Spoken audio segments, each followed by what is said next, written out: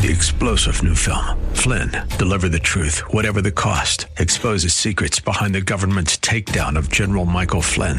Flynn knew what the intel world had been up to. He ordered the first audit of the use of contractors. This set off alarm bells. He told the truth. He was the most dangerous person for Donald Trump to hire. They had to get rid of Flynn.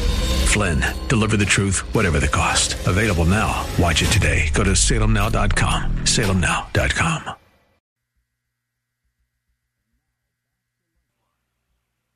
All right, we are back. Appreciated that first hour. Glad you guys are with us. If we want to have any kind of takeaway from what Mark was saying, I really do want to encourage you to look up and address the issue of vaccines because that's going to be something that will dictate whether or not you get a job or keep a job or whether or not your kids go to school or not go to school. This is how serious that subject matter is, as Mark is discussing. And you need to know that there are policies coming down the pike on the left or on the right, whether Democrat or Republican. And if you're just honest and not trapped by the sort of emotional-centered identity politics syndrome, then you can look and see what policies are going to harm you or not, how problematic they're going to be. They're coming, and we, if the Lord wills and allows me to remain healthy and to be on this air a year from now, I promise you we will be having that conversation and others that have to do with a lot of things that I have warned us about for years. Let me go to line number 3 and talk with Ken in San Jose. Ken, are you there? Yeah, hi, Pastor Jesse. I wanted to address the subject of the lightning and the fires recently, and the question being why now and why in the Bay Area? And have a passage from the New Testament I think will apply to it. Can I read that? Yes, sir. Okay, from 2 Peter 2, beginning of verse 4. So it says, For if God spared not the angels that sinned, but cast them down to hell and delivered them into chains of darkness to be reserved unto judgment, and spared not the old world, but saved Noah, the eighth person, a preacher of righteousness, bringing in the flood upon the world of the ungodly, and turning the cities of Sodom and Gomorrah into ashes, condemned them with an overthrow, making them an example unto those that after should live ungodly. Got some noise here in the background. That's an important one. No. So the application is this. It's partial judgment and partial delivery because what we have is the lightning and fire is occurring just prior to and in conjunction with the Democratic National Convention, in which there was a focus on specifically the Bay Area and San Francisco because of Kamala Harris advancing to the role of vice presidential nominee. And so she's a product of the San Francisco machine. And so I think God's trying to address the Bay Area and the corruption of that machine, using the parallel with, obviously it wasn't as extreme as Sodom and Gomorrah, but still there's a parallel. What do you think? That is what we call exegetically a massive eisegetical reading into the text, something that fundamentally has no justifiable basis grammatically, historically, contextually, whatever the case may be. You know that. But here's what I would say.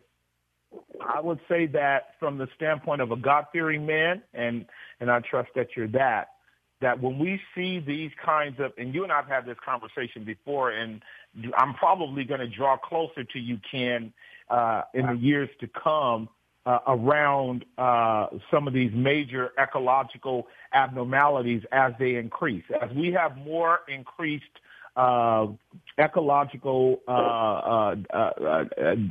disturbances, as we have greater conflagrations of fire in California, disturbances in the weather patterns, as we have a greater destabilization in terms of the structure and geography of California, I think we're going to be having some healthy conversations around the relationship between the decay of our country and the prophetic warnings of Scripture, for sure. I will say that. But to try to develop a correlation between California, Kamala Harris, and DNC with Biden, if we want people to actually listen to us, with some seriousness, we can't employ Scripture to that end. However, I will not omit the reality that God often speaks to us in remote ways in which we need to listen, because California, very much like our nation, is under judgment. There is no doubt about that. And the only person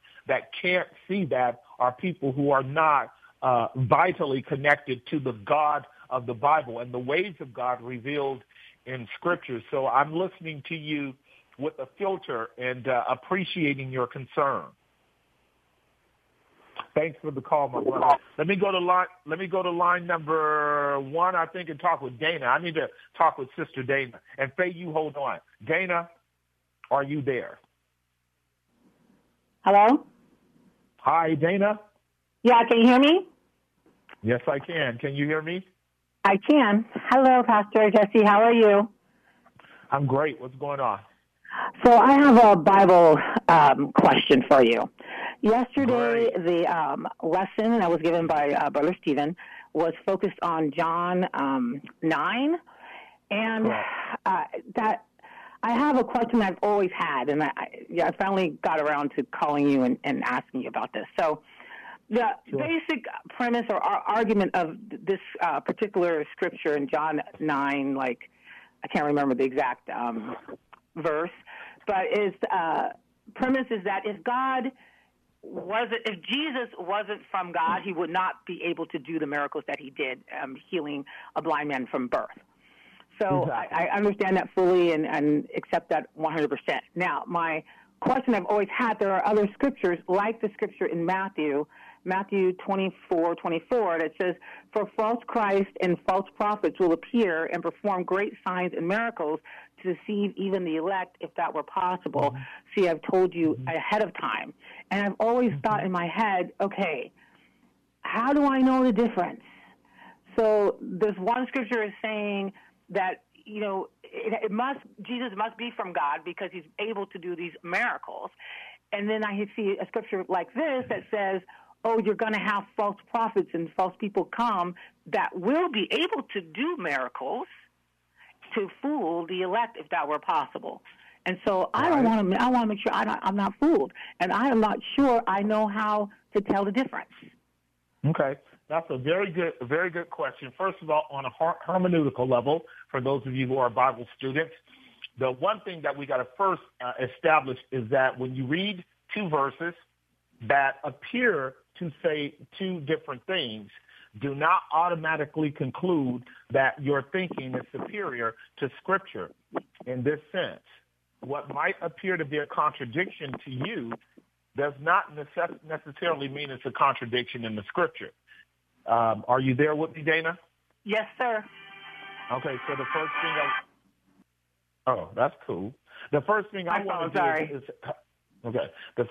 to do is establish the fact that for a person to actually benefit from the Word of God, they have to overcome the implicit assumption that their thinking is superior to the Scriptures, that if the Scriptures don't make sense to them, then somehow the Scriptures are not making sense. That's a fallacy of assumption. I'm not saying you're doing that. I'm just actually doing a little teaching about how to deal with apparent contradictions or antinomies in the Scriptures.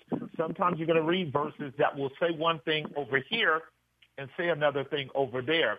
And what you have to do is make sure that you understand that the context of each of those verses will have different premises underneath them so that they don't serve to cancel each other out. For instance, I'm going to quickly solve this one for you in terms of the miracles that God does, and he will often do them through his true servants, i.e. Moses, Aaron, Elijah, Elisha, things of that nature. Those were true prophets that actually brought true signs in the Old Testament. And the book that's going to help you also with this is the book of Deuteronomy chapter 13. I'm going to give you that to work your thoughts through on Deuteronomy 13. I'm going to give that as a pivot verse to actually help wedge these two questions. So when the blind man, who was thoroughly knowledgeable in his understanding of Torah, because while he couldn't see growing up in church, he could hear very well And he understood that God had laid out the argument that when a prophet speaks or a prophet does a sign and a wonder, and the sign and wonder comes to pass, then you can know that he was from God. That's Deuteronomy chapter 18 as well. But then God also says there will be times that will come when a false prophet will rise up, and a false prophet will do a sign and a wonder in order to test you to see whether or not you have an allegiance to the true and the living God or not. His lying sign and wonder, and I use the qualifier lying sign and wonder, which is what you get in 2 Thessalonians chapter 2, where Paul said the man of sin, the son of perdition, the devil, the Antichrist working by the power of the devil will do what is called in 2 Thessalonians 2:9, lying signs and wonders, lying signs and wonders with all deceivableness of unrighteousness in them that perish, because they did not receive the love of the truth that they may be saved. What a germane question you're raising, and I'm not going to develop this too fully, because I'm going to be really developing this when we unpack Revelation chapter 13 more fully over the next several weeks. And you know about that, where we're going there, where the false prophet will be raining fire down from heaven, and men and women will be thinking that this is from God as well. So here's how this works.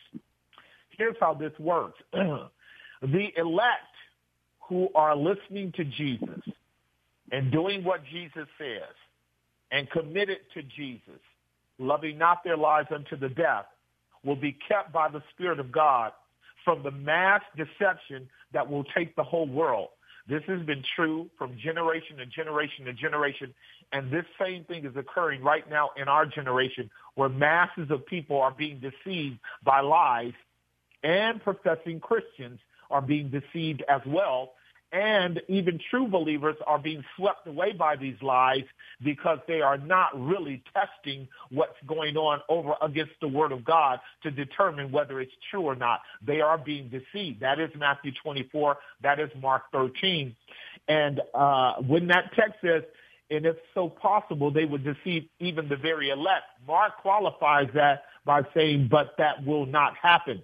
The Lord will not allow the true believer to be ultimately and totally deceived, because he has protected him from apostasy. He has protected the true believer from just abandoning faith in the true and the living God, and faith in the Word of God by which the true and the living God is revealed. However, you and I have to not so much worry about how powerful and manipulative the sign and wonder of the false prophet is, because that will be massive enough to deceive many people. I mean, we have a history of masses of people, even nations, being deceived by lies. Communism, socialism, all kinds of things have been lies. The whole world lieth in the lap of the wicked one, and it's going on today. What you and I have to learn how to do, my sister, is make sure that we don't trust and lean upon our own understanding over the Word of God. We must be a healthy skeptic against our own reason and against our own judgment,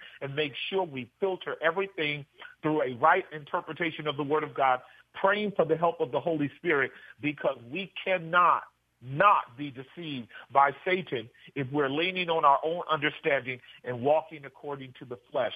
So you'll be okay. Your job is to remain humbly committed to and totally trusting in the Lord, and dependent upon his word and sound Bible teachers to help you discern the lies that are out there. That's what we're here for. Thank you for the call. I've got to take another hard break. Faye, you hold on. I guess I've got a couple lines open. That was a great question, Dana. Love to develop that more fully, and probably will have to down the line. We're going to take a break. The number is 1-888-367-5329, 1-888-367-5329. Yep, there are lots of people being deceived every day by the flood of lies. And they're not even really asking the question, how do these lies square up over against the Bible? I'll be right back.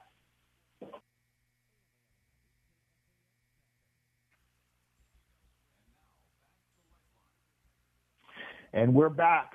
The time is 6:25. We've got a good 30 minutes to continue talking I really did appreciate Dana's observation. Had a great message on Sunday. By the way, our doors are open and people can come and worship with us on Sunday. And I'm encouraging the believers at Grace to be there. We do exercise some measure of social distancing. We ask for you to bring your mask. That will be helpful for you. But worshiping God is not an option, not for true believers. It is a mandate. It is necessary for our soul. We do not have a convenient faith. We have a radical faith, and it's sacrificial in nature. So worship is critical. And the goal of the enemy he would love to have you thinking that worship can take place while you are sitting up with your feet up on the couch and just watching live stream. Nope, you have to yield your bodies living sacrifices unto the Lord. You have to actually enter into a mode of activity that requires some level of faith, sacrifice, so that it carries a public testimony. And if you don't get that, then I was ineffectual and defective in teaching you as a pastor at Grace, and all the other pastors are too. If you think that worship just takes place sitting up with your potato chips and a Coke and watching on Sunday morning, that would be a devastating misinterpretation of biblical worship. So I hope the Spirit of God will admonish you around that and teach you what sacrificial, radical, demonstrative and public faith is all about. Let me go to line 1, 2, 3, or 4 and talk with Faye. Let me talk with Faye right quick. Is Faye there? Hi. Hello, Pastor Costand. Hi, Faye. How are you? I'm fine. How are you, sir? I'm great. What's your question, comment, or observation? Well, I tuned in late, unfortunately. When I tuned in, there was a guy hollering about don't wear a mask. I don't know what was up with that, but I wanted to touch with you on two things. You were talking about vaccines. Can you can you give me an email or something or a website to go to? My son. No, I'm sorry. I didn't know you were going to finish your statement. Go ahead on. Yeah, my son, he's 19 now. He was diagnosed with autism.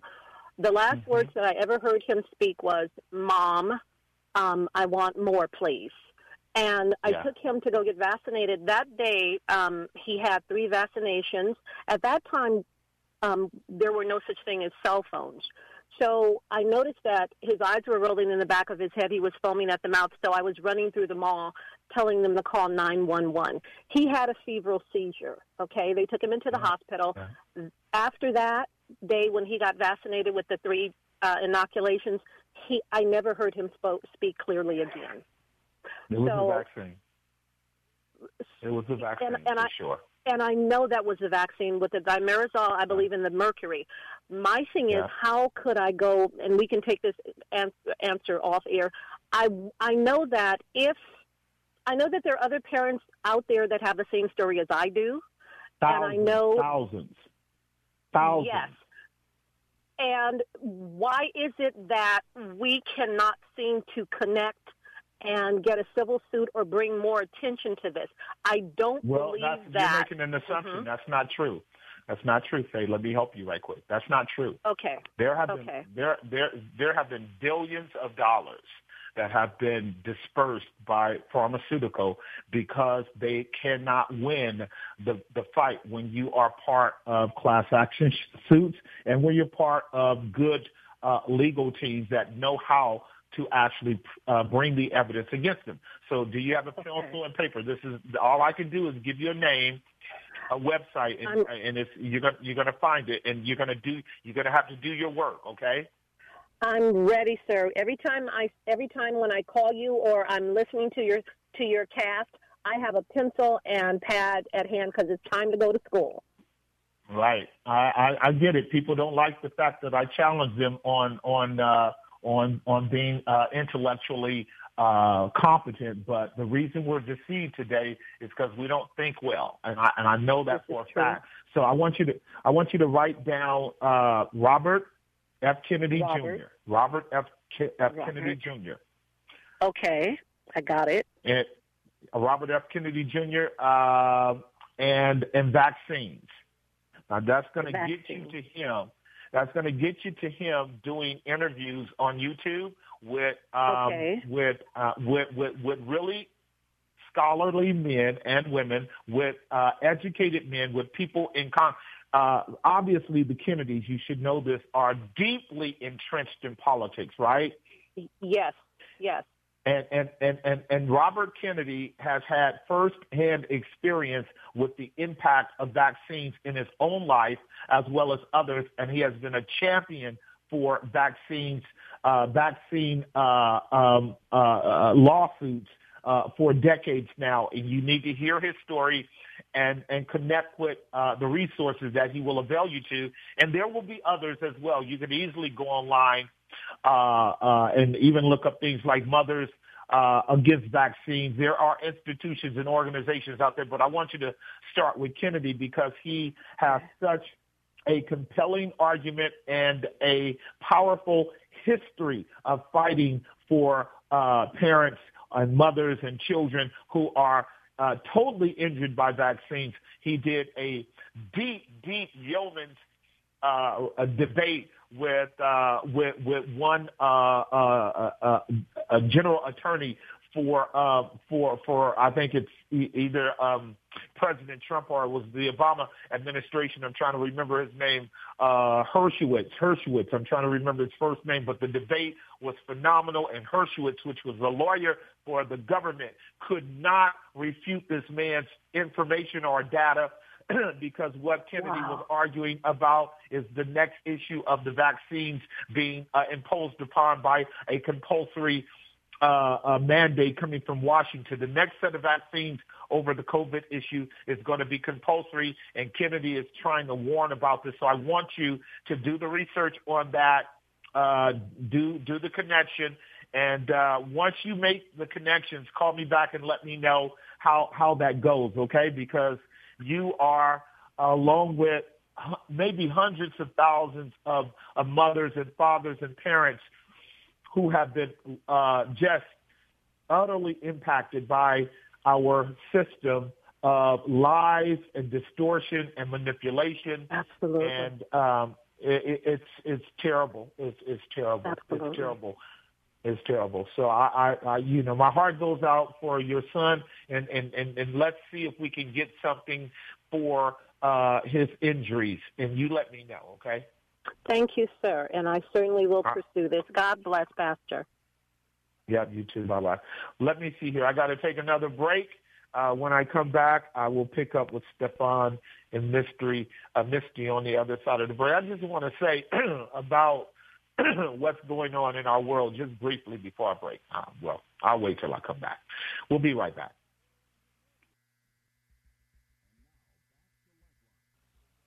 And we are back. The time 6:38. Before I go to the phone line and talk with Stefan, I do want to just make a brief qualifier about vaccines, just because people, they hear a piece of information, and this has happened to me so many times with people. Pastor, you said this. No, I didn't. You said that. And taking a piece of information that I stated and then building a whole thought or proposition out of an assumption that really was not based upon anything explicitly stated. So the same is true with Robert Kennedy Jr. He's not anti-vaccine, and neither am I anti-vaccine. What he is against the production of vaccines that have proven to be harmful and destructive to thousands of Americans, and he has the proof of it that there is not a consistent measure and method and protocol by which the vaccines can be tested and proven to be minimally harmful, so that in many cases, vaccines that are put together in a rush, such as what's taking place with the COVID, opens up hundreds of thousands of American citizens to be impactfully injured by them irreparably, and the media will not say anything about it, nor our government, because for them, the expediency of the trial of a COVID vaccine far outweighs the impact upon the American citizens.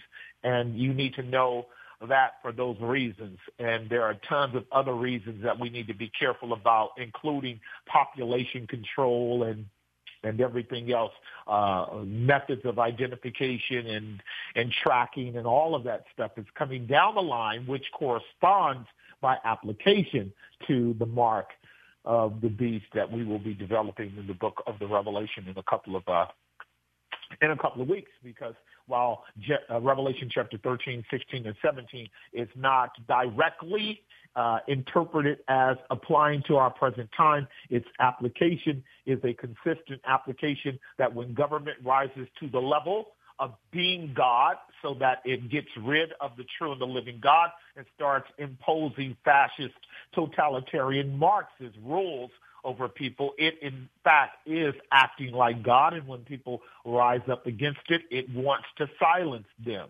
And we have to always worry about that. The founding fathers warned us about that, and today we are falling asleep on it for sure.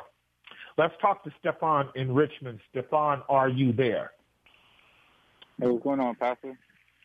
I'm good, man. How you feeling? Yeah. What's good, up? Man. I nothing too much. I wanted to holler at you real quick. A couple of Sundays ago, you were talking about this element of fleeing, and I wanted to try to pick your brain on it. Sure. And so I would like for you to try to speak to, I guess, the tolerance of persecution, both from the psychological standpoint, on behalf of pretty much all believers, right? So I think there's this element that, we all we want to be able to flee. I understand that we can flee, right? It's not like it's a wrong thing to do.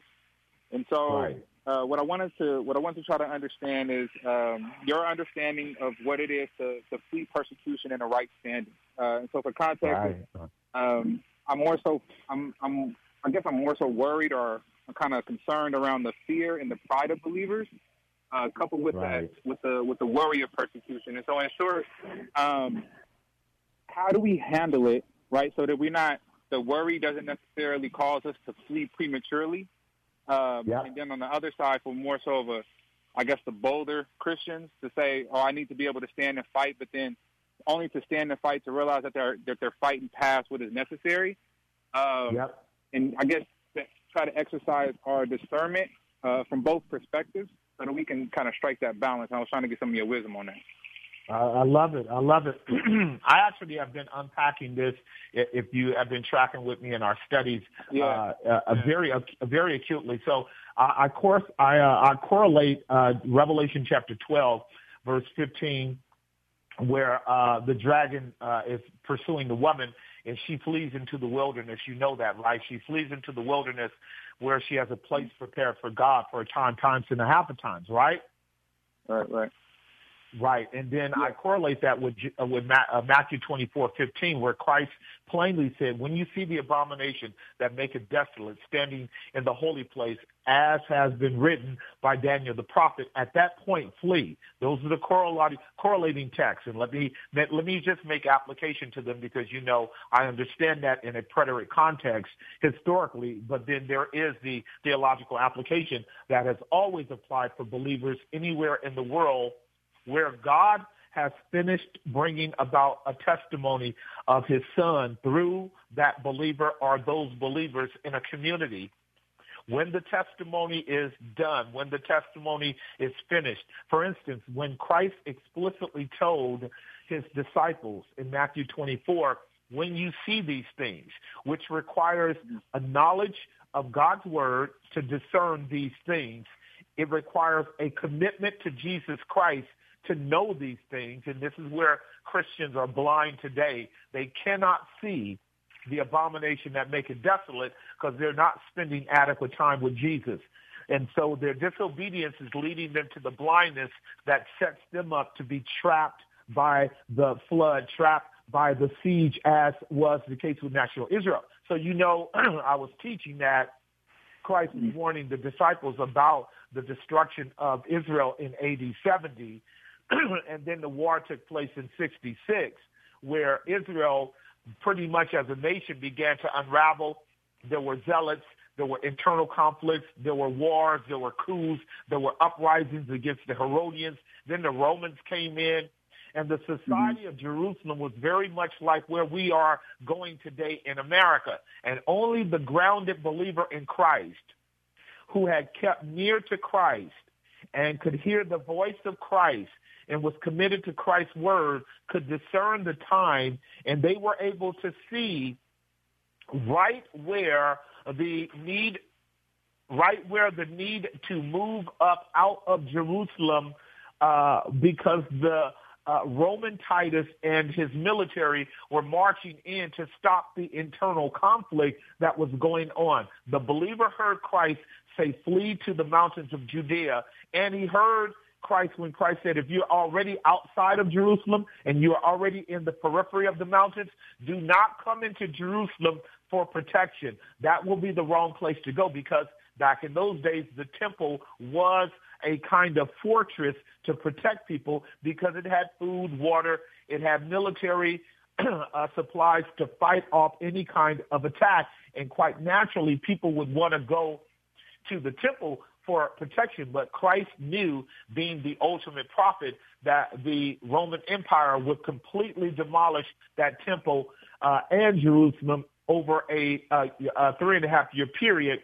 And so the ones that escaped were the ones that done their work of witnessing, preaching the gospel, and they even hung in there, Stefan, during times of chaos, during times of upheaval, but they kept their ear to the Spirit of the living God to discern when it was time to pull out. When they began to sense and see the coming of Roman soldiers, and they came in intervals. They didn't come all at once.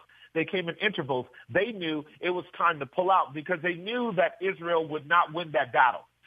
So in the same fashion, if we were to make application to where we are today, I would say that, because a lot of people are asking me the question about California, quite frankly, there are going to be times down the line where when we are sharing the gospel and witnessing, we're going to be canceled on internet. We're going to have situations where we may lose our jobs, and it will be hard to get gainful employment. We will see taxes increase in California. Policies will be extremely painful and toxic toward the believer. And the need to have a plan B and a plan C needs to already go into implementation. But having said that, because I got to take another break, here's what you don't want to do.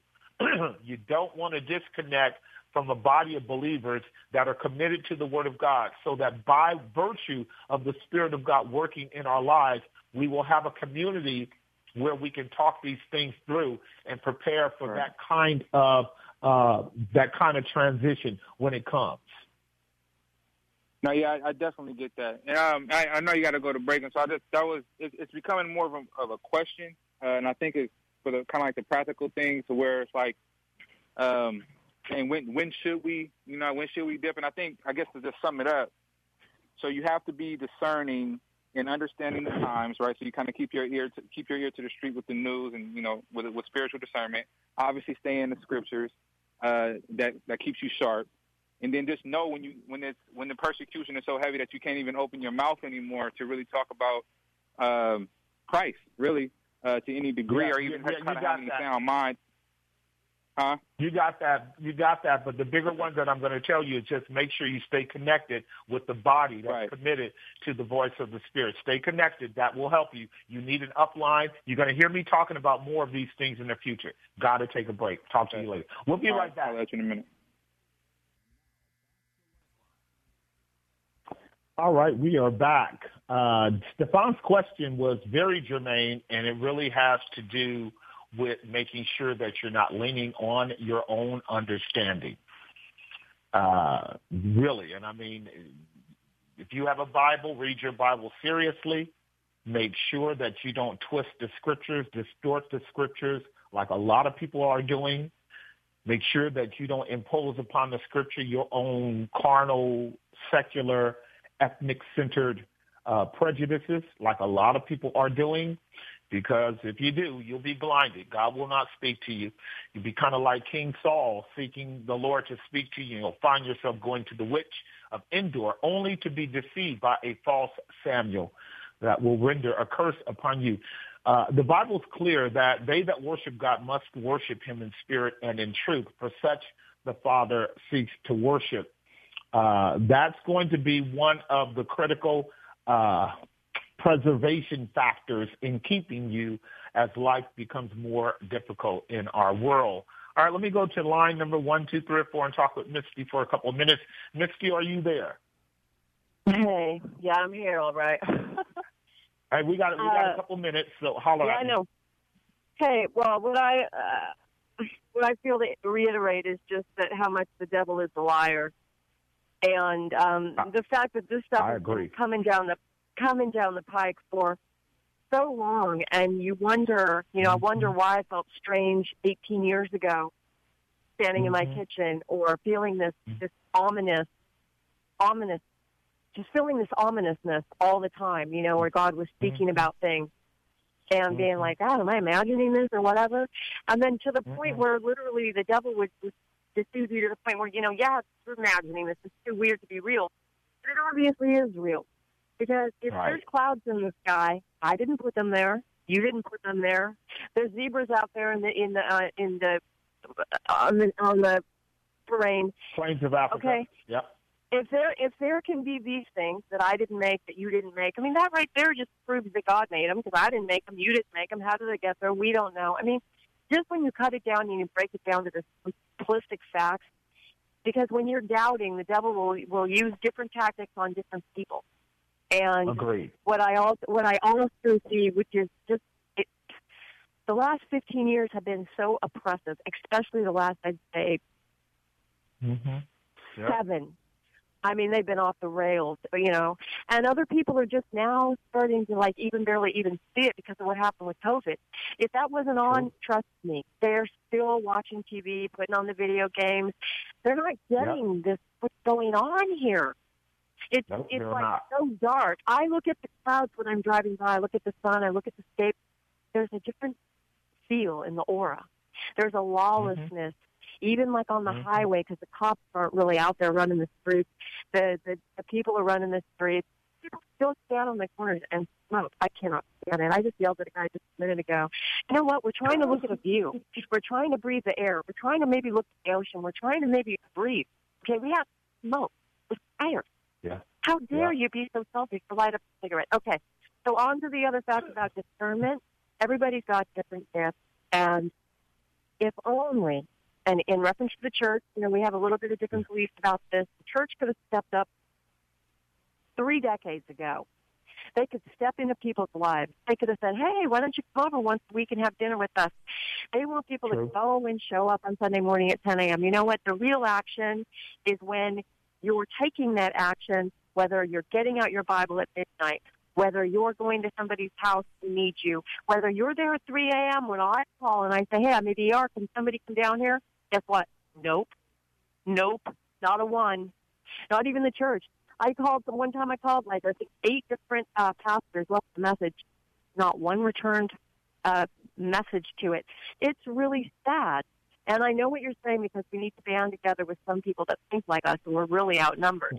But that's because you're an evangelist. Listen, Listen, this has happened for decades. And I don't know if we're going to bridge the gap between what I would call the fold and the work of evangelists. The missionary and the evangelist always is working at odds with the local shepherds. That's just, you guys are always in that mode.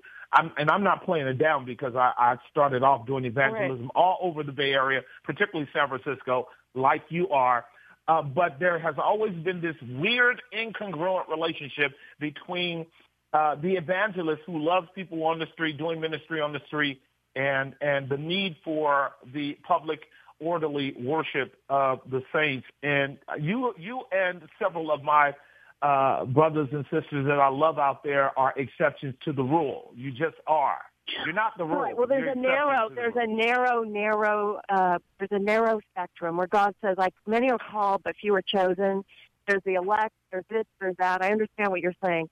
But the point of the matter, the only point I'm trying to make is if people would have just stepped into the gap, even if they weren't the evangelists and they weren't on the front line, they could have the back, okay, where I wouldn't have been dying 20,000 times days over if somebody would have just stepped up. And you know what? I've got to go. All the hatred. We love you too, sis. We'll see you next Monday, Lord willing. Until then, keep your eyes on Christ.